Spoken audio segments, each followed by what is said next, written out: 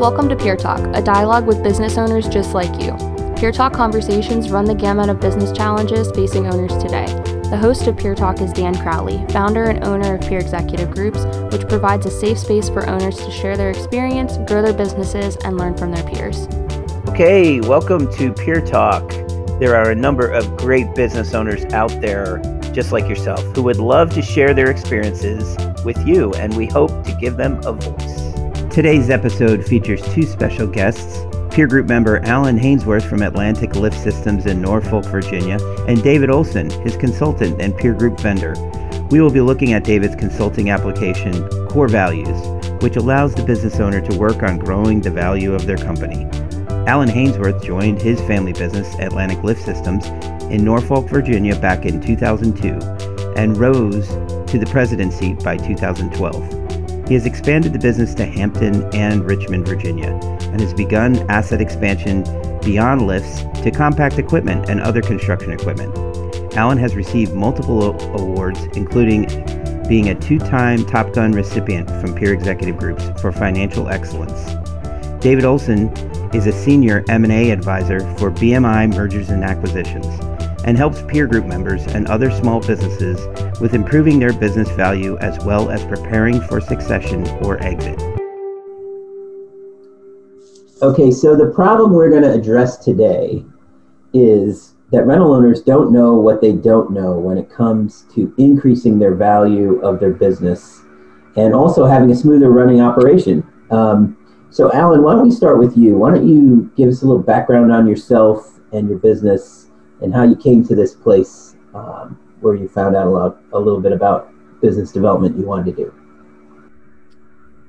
So I've been in the business about 20 years and got into it a couple years out of college. It's been a family business and I'd never planned on getting into the business. I had bigger aspirations and I love to cook. I thought I'd open a restaurant. I spent a couple of years in there, in that field, and became a little disenchanted and didn't want the late hours like that had or in that capacity. And so I moved back home from Atlanta, Georgia, and my dad asked me to come on board with him and give it a go. And even at that time, I didn't think I'd stay in the business. And but it's like the Godfather, you keep trying to get out and they keep pulling you back in. And we were a forklift dealership at the time, though, and the industry was changing. The manufacturer wanted to eat off the plate more and more of the dealer, and our revenue was basically sales and service. And we had a small rental business, small rental fleet that we primarily rented to the Navy. And as time went on, when I joined in 2002, by 2012, when I took over, there was more consolidation and more eating off the plate. And I basically made a decision to get into the aerial business because it suited our Navy rental business. And so we didn't do the typical buy a 60-foot boom or some electric scissor lifts. We went straight for the big stuff, bought, 5 135s, and then it was some 120s, and then more, 135s. And within a 3 to 5 year period, we had, 30 plus ultra booms in our fleet. And then our manufacturer, we had a less than a good relationship, and so we started buying more and more aerials and other type of rental equipment, compressors, dirt equipment, because we felt we'd be separating at some point in the near future and wasn't sure when.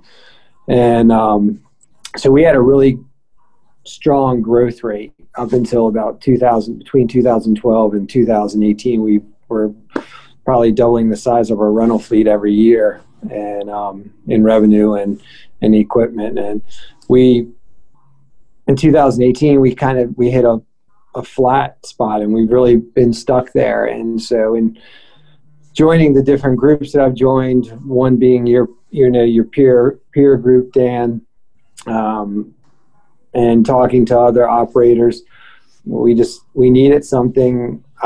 Didn't have a strong management team. or don't. And so I didn't feel EOS was the answer for us. And you introduced me to David, who does core values. And so that's how we are, how we ended up getting on this platform. So before we move over to David, I just wanted to do a quick, what would you say your strengths were? So you became operator, key person in 2012. There's a people person, a people management person, there's a financial guru, numbers person. Where do you fit into the landscape? Did you know equipment? What would you consider your strengths as a CEO? I did not know equipment from the standpoint of all the stuff that's out there with rentals, small tools, compressors, all that stuff. But I do have an ability to learn quickly, so I learned about the aerial stuff pretty quickly. I do have an ability to leverage my relationships, and I have an ability to take risks. And I understood the financial aspect of it, so I felt comfortable with the risks and the return. And but we've gotten to a point where process is needed. And I'm a process guy to a certain standpoint. I know processes are needed, but I just care about results more. And I don't want to hear about all the process in between. And so this is where David's kind of helping me work through some of that. Gotcha. Okay, so let's move over to David. David, why don't you introduce yourself and your company and the products that you're offering and how you came into play, how you ended up working with Alan. Sure, absolutely. So thanks for having me on your podcast, Dan, and it's been a pleasure working with Alan for the last few months. I'm a senior M&A advisor with a firm called BMI Mergers and Acquisitions. I have over 20 years of experience working with business owners, consulting primarily on growth and helping them grow their businesses, and not necessarily focused on the transition of their business, but just purely on the growth piece. I ran across Core Value as a tool for business consultants that are focused on growth and M&A. A number of years ago, I became certified and adopted it into my practice of consulting and helping business owners think about not just growing the top line of their business, but growing the value of the business, which is a big difference. Just because you grow your top line doesn't mean your business is more attractive or can sell at a higher rate. You still need to have a profitable business, and there's really a lot of drivers that impact whether a business is attractive to that next buyer. And it really matters with small business owners because about 85% of the typical business owner has their overall wealth tied up into that business. And so it's really critical that they grow that particular part of their wealth and they protect it.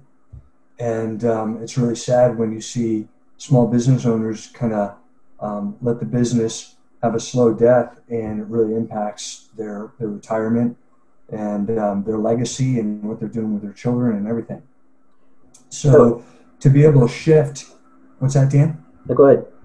So to be able to shift from just being focused on helping business owners grow their company to helping them grow their value, and then helping them in that transition toward some sort of sale or transfer of some sort is really important. And the reality is 100% of businesses are going to transfer somewhere, somehow.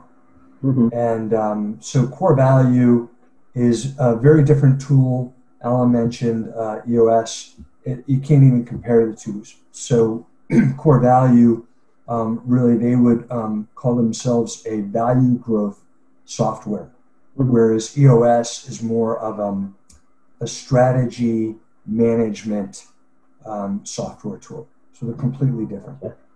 So what's interesting is, core values, first off, epiphany for me, core values make sense, right? You're improving the value of the business. I'm thinking this whole time, oh, it's the values of the company, the rules of the road, how they present themselves to others, their values scheme.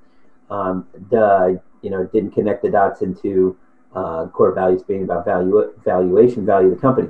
Second part to that is, it does seem to me that even though everybody does transition at some point, there's no reason to engage core values because you're thinking about selling or looking to sell in the future.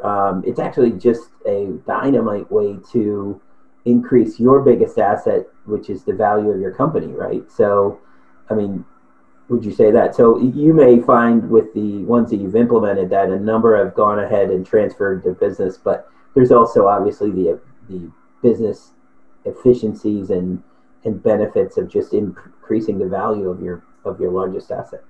Yeah, absolutely. What core value does is it gets the business owner focused on 18 drivers that impact the value. 9 of the drivers are market-related drivers. The other 9 are operational drivers. And when the business owner walks through and assesses and understands how they're doing within best practices on all those drivers, yes, they're increasing the value of their business as they implement strategies to improve, but they're also improving the business that helps everybody within the business. It helps them. It helps them see their compensation rise over the years, and so it really has an impact beyond just, oh, I want to sell my business. It's really about growing a healthy business where you can watch your value grow. Okay, so how many of these drivers do the two of you remember? So we're not going to go to David first. We're going to go to Alan first. Give me a few of the drivers that make up these 18 drivers that you would assess at the beginning. HR, legal, financial, operational, marketing, sales. It's pretty good. It's pretty good. Yeah, I mean, that's what and then I feel like they break some of those up too. Into subs. Yeah. How about David? So a number of those that Alan mentioned are the operational drivers. Gotcha. So sales and marketing come together. Senior management is an operational driver. The strength of senior management has a huge impact on the value of the company. Other market drivers include growth, history of growth, recurring revenue, your brand in the marketplace, what kind of margin advantage you have, barriers to entry within the market, product differentiation, customer diversification, market share, innovation. So there's a lot of parts of the business drivers that really potentially impact the business.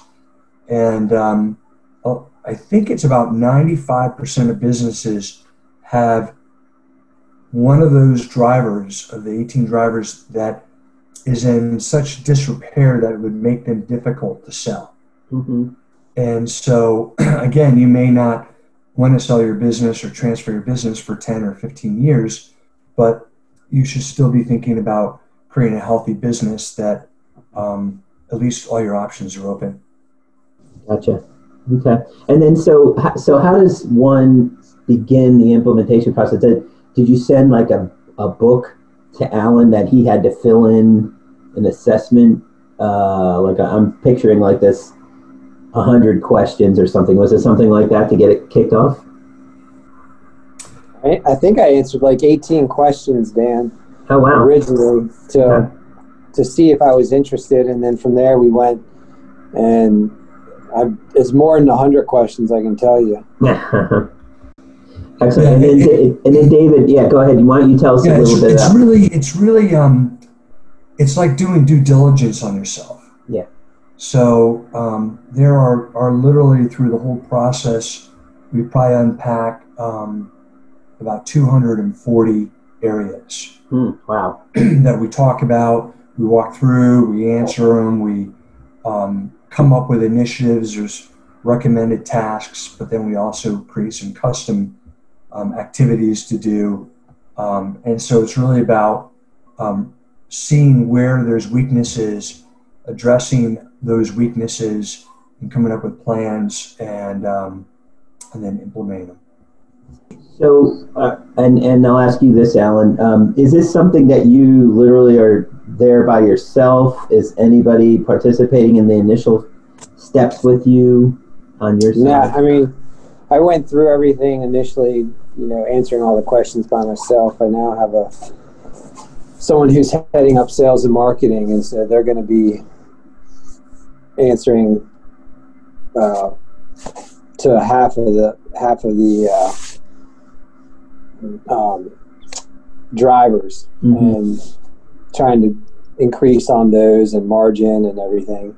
And Dave and I worked through some tasks for that person, or goals to work through on those drivers, and we're actually going to be meeting in the next week to go over all that stuff. Okay.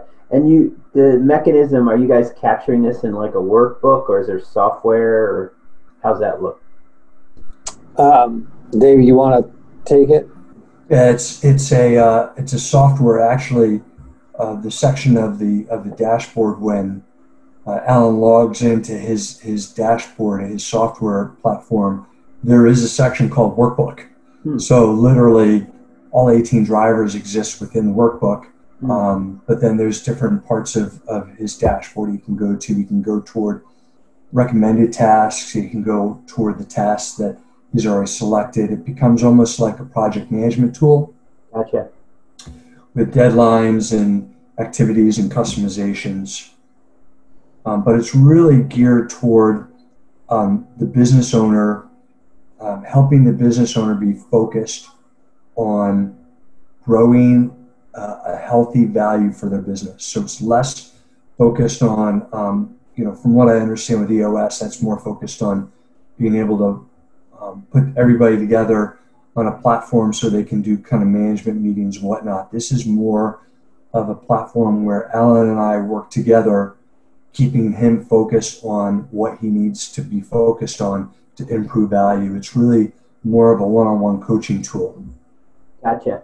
Okay. But then we can also bring in, for example, his new VP of Sales and Marketing. We can bring him in on the initiatives we're working on and help him, include him in making some of those tactics that we need to come up with for the different plans, the growth plans. Okay. So let me turn to Alan. So Alan, you have been at this. Why don't you share a little bit with the listeners about where you're at? How do you decide what's a priority and the time frame on what you work on? Is that something directed from David and Core Values, or is it something that you establish? What's that look like? Well, David, I meet roughly once a week, maybe twice, depending on the week. We look at all the different drivers, what can fundamentally make the business more valuable. Gotcha. In some aspects. And then we also look at what are little easy tasks that could be done to get picked off to reduce the overall task load. So it's a mix of those, and then what I have capacity to do at the time also. I've seen the software, and it looks like it does operate with that SMART goal perspective of, hey, we're going to assign this task to this person, and let's put a time frame on it. Is that pretty accurate? Is that how it kind of breaks out the different action items? Yeah, it's some of that's David drilling in and setting that up, and then some of it I can go do. Gotcha. So what stage are you at this point? What have you completed? What do you see as next being a priority for your team?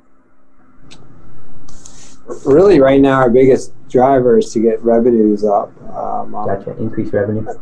Yeah. Dave's working on getting a customer survey out with my VP, Bert, and my marketing administrator, Julie, to kind of gauge the temperature of how customers feel about us and what we do well, what we don't, and a net promoter score if they would recommend us. And so we're sending that out, I think, in the next couple of days, right, Dave?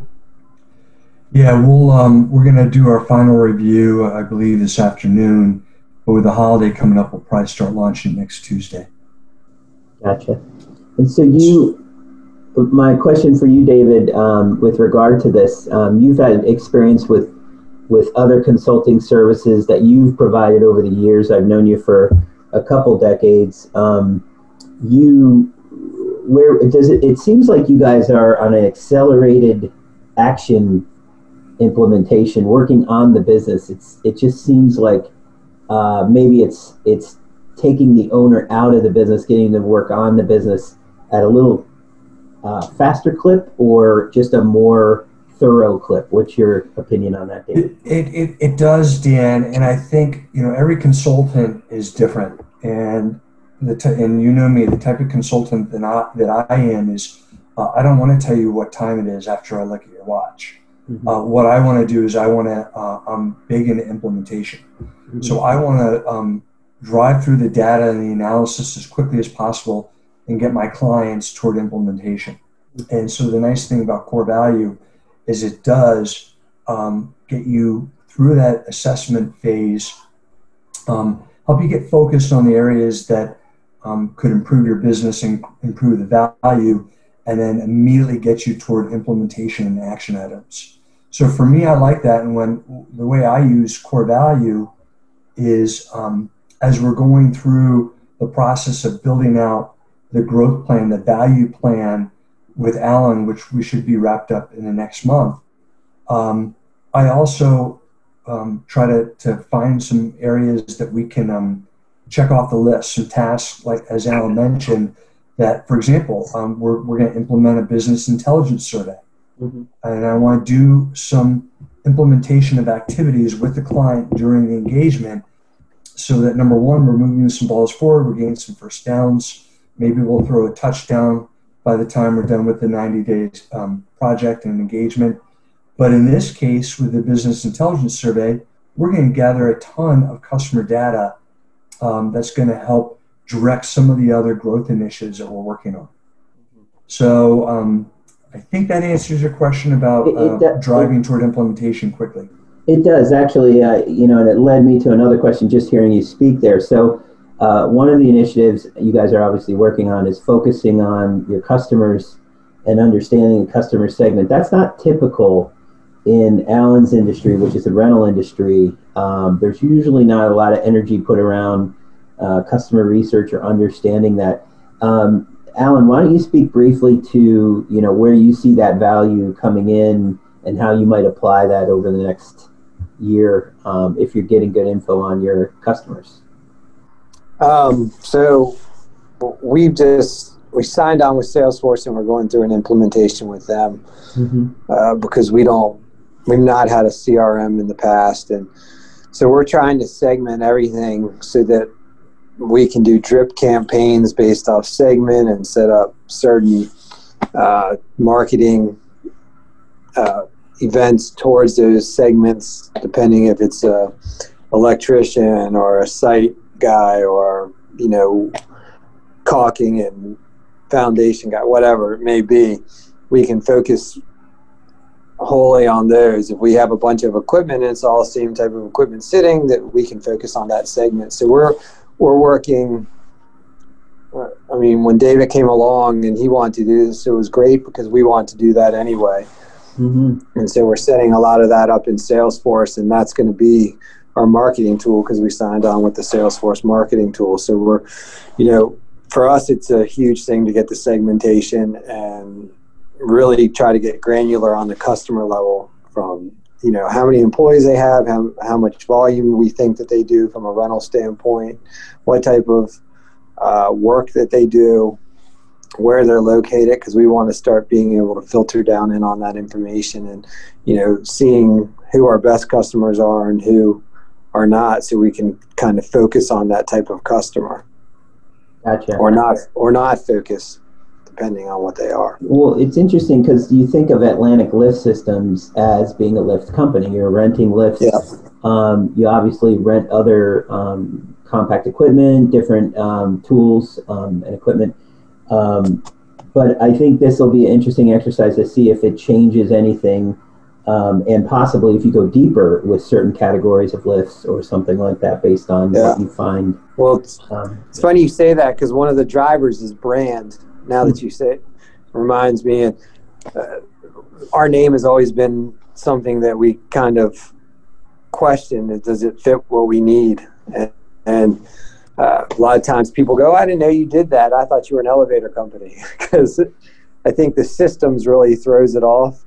If it was just an Atlantic Lift, it might be fine. But when we add the systems, it becomes, oh, you're the elevator company, aren't you? And we're like, no, that's not anything that we do. But so brand is one of the drivers, and that's going to be a discussion for us, but more so in the near future than later, because if we try to open up more branches, I don't want to forget, if we do change our name, I don't want it to be, for 6 locations or 5 locations. I want it to be for what it is now. Excellent. And you and since you've been, in the year of 2020, you've been dealing with obviously the coronavirus and what's happening to the workplace. How have you fared? How has the business done during this period? So when it first happened, April and May were a little slower. We were flat to maybe 5 to 10% off. Mm-hmm. But our business has actually picked up through June, July, and August. We have some good pipelines. We find that some of our competitors are struggling. We're probably about to get some equipment kicked off from our competitors, and we'll be replacing them because they can't respond from a service standpoint. So, yeah, we're in a pandemic and we have a lot of uncertainty with stuff, but we feel like in the long run, service is going to be the driver, because if you can't service the client, they don't really care. And we see that the bigger players are struggling with that right now. Mm-hmm. Okay. And then, David, from your perspective, on the same topic, we have a number of members in the peer executive groups and a number of people listening today who have businesses. Is this a good time to take a step back and work on the business? I'm setting you up for this, but tell us what your business has been like the last 3-4 months. Well, what I'm finding, not just with my business, but I have a couple, all kinds of activities between clients, between some other businesses that I'm a part of. Everybody is needing to retool, re-engineer, reimagine, regroup, and for survival reasons.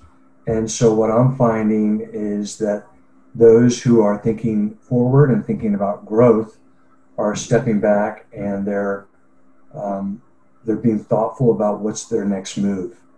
And if you just try to keep moving into the future, doing things the way you were in the past, you're probably going to have a tough time in this next season. So really, the smart business owners are stepping back. I'm not saying they have to use core value to do that process. Core value is helping the business owner be really focused about making sure that they're doing things in a healthy manner. But all in all, as a business owner, you need to be thinking about doing things differently. And so Alan, the nice thing from when I got involved with Alan is he already had embraced some new technology that he's adopting into his business. And he was already making some of these moves even before COVID, if I got the timeline right. So Alan was kind of moving through this pretty well, and that's encouraging. Well, we appreciate your words of wisdom. And Alan, I'll give you the last say.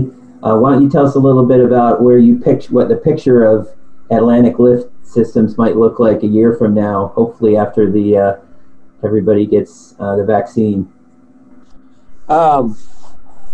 We're hoping to, get back on the growth trail. We're trying, working on the processes, and we've come a long way in that. And we'd potentially like to open another location in the next year.